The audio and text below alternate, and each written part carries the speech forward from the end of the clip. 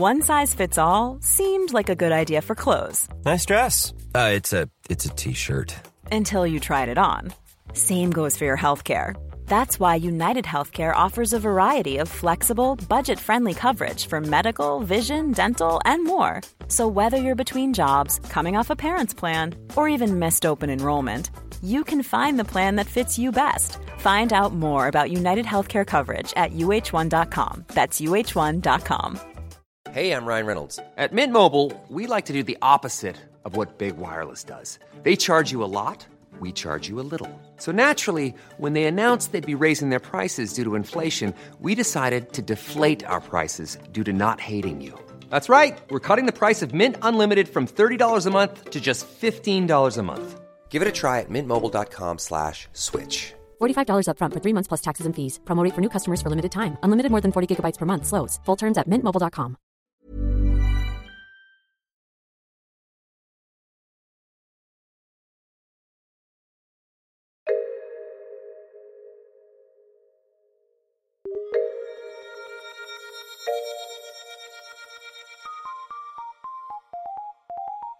Welcome once again to Top Stories. I am yet again Andy Zaltzman, and once more we are delving into the archives of the Bugle podcast to find the top story from a previous issue of the show.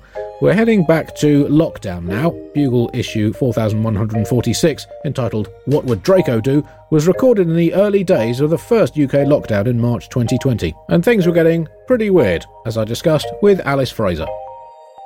Top story this week, well, it's still virus news. Coronavirus, the irritating micro-bastard that has havocked the world into paroxysms of mega-chaos, continue to toddle on its anti-merry way. The renowned pathogen and its disease buddy, COVID-19, has come up with the intriguing strategic masterstroke of having a baffling range of symptoms ranging from no symptoms at all to rapid and unpleasant death, leaving its primary target species, humanity, in a state of globally viral bafflement, and has unleashed an administrative shit-a-lanche that could take decades to recork. And as we came to record today, just minutes ago, Boris Johnson, the Prime Minister of the United Kingdom by repute, has announced that he has been diagnosed with the coronavirus and is now, having showed mild symptoms, is now governing in self-isolation as an added concern. At least one of his girlfriends is pregnant. And also, we've heard this week that Prince Charles, heir to the throne of this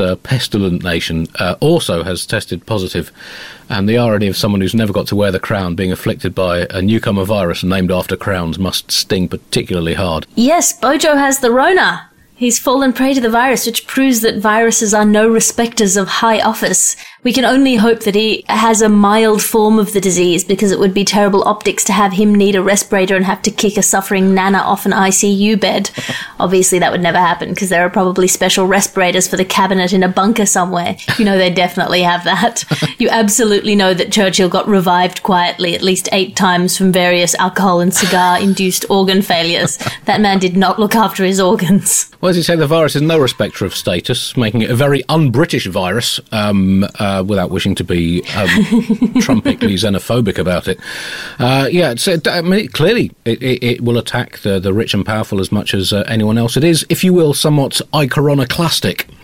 And now, questions... Oh, no, I will not. Questions may be asked about the wisdom or otherwise of the strategy of opening the stable door and asking the horsey not to bolt too far or too fast and to be back in time for sugar lumps at 6 p.m, and ignoring the fact that the horsey had all its possessions packed in a rucksack, sunglasses on its head and an airline ticket tucked visibly into its chest pocket. But we can save that for when this is played out and whatever tragedies it brings. For now, we are in Britain and indeed around the world in the FFC stage, the fingers crossed, and giving thanks to the miracles of modern medicine and its equally miraculous workforce. Alice, how's you since you were last on the Bugle, you have transferred hemispheres. How's is the virus going? Does it go does it rotate in a different direction below the equator? I'm not up with the science. Well, we're going into more and more lockdown because they asked us politely, and then we went to the beach. Yes, that happened here as well. Even Britain went Scott to the Morrison, beach. You don't have a beach. You have little piles of rocks next to some wet stuff. But, in Australia it's been fascinating because Scott Morrison of the Australian government has released a series of very clear instructions to the people of Australia, which are incredibly confusing about what you should do and what should stay open when asked what jobs are essential jobs, categorised as essential jobs that you should still go to. He said all jobs are essential. He's also insisting that hairdresser appointments are an essential service that must be kept open, but you shouldn't go to the hairdresser for more than half an hour. I mean, everyone's got their addiction, but I reckon he's just preparing for a full apocalypse. I think hairdressers are going to be essential when everything goes to absolute shit, because we all need to get our mohawks in shape for the Thunderdome.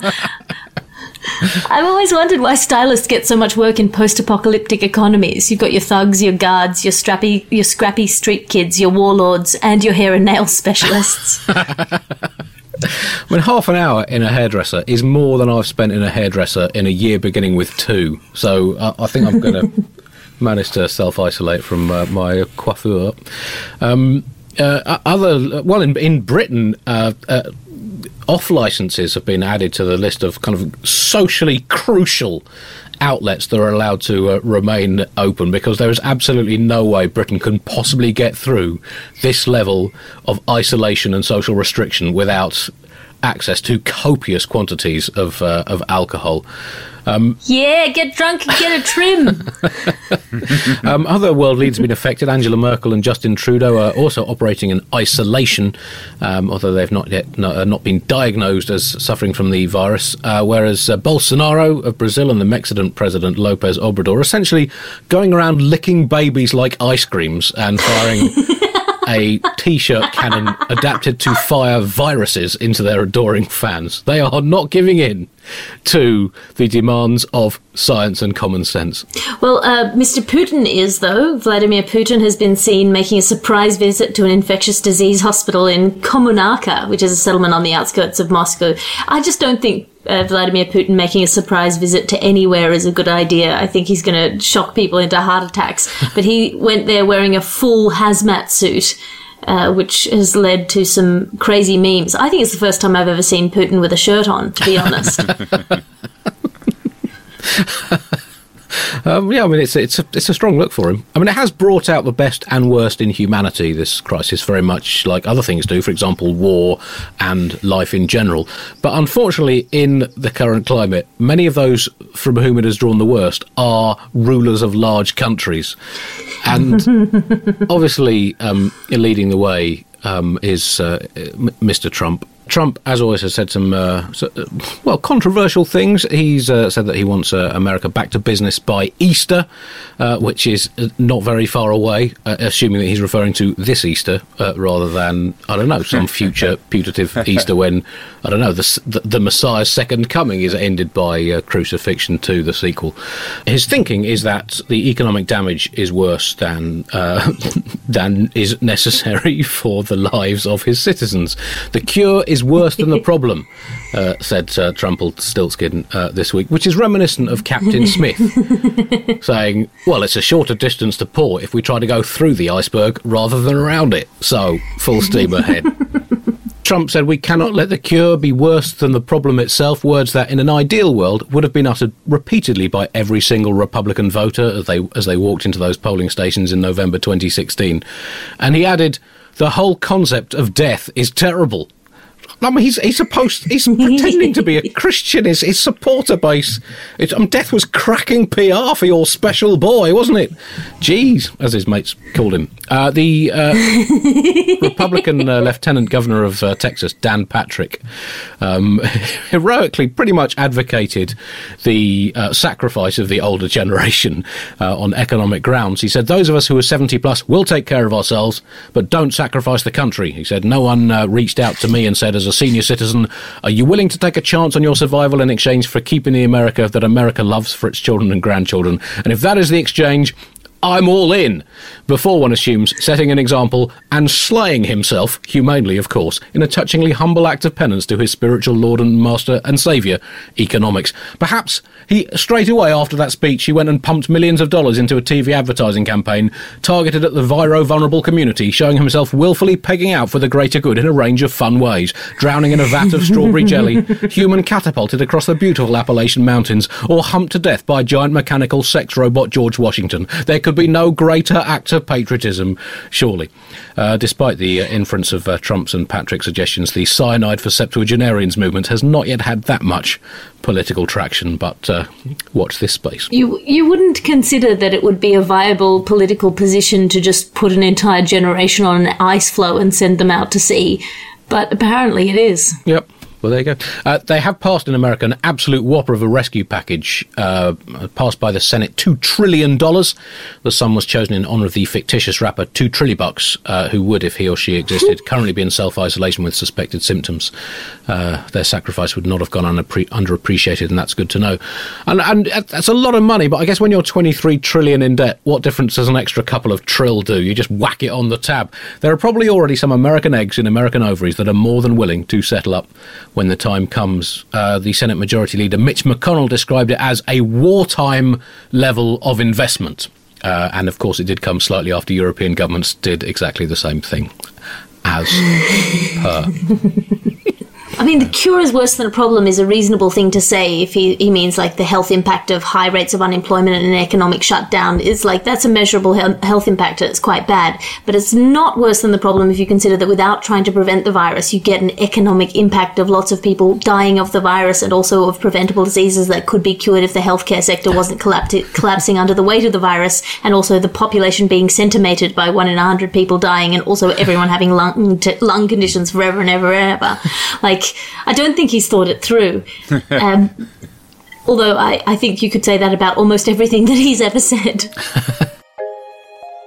That was another top story. Thank you for listening. Now do pop over to the mothership and listen to the latest issue of the Bugle podcast. It's very much like this, but longer and newer and with more stories in. Goodbye.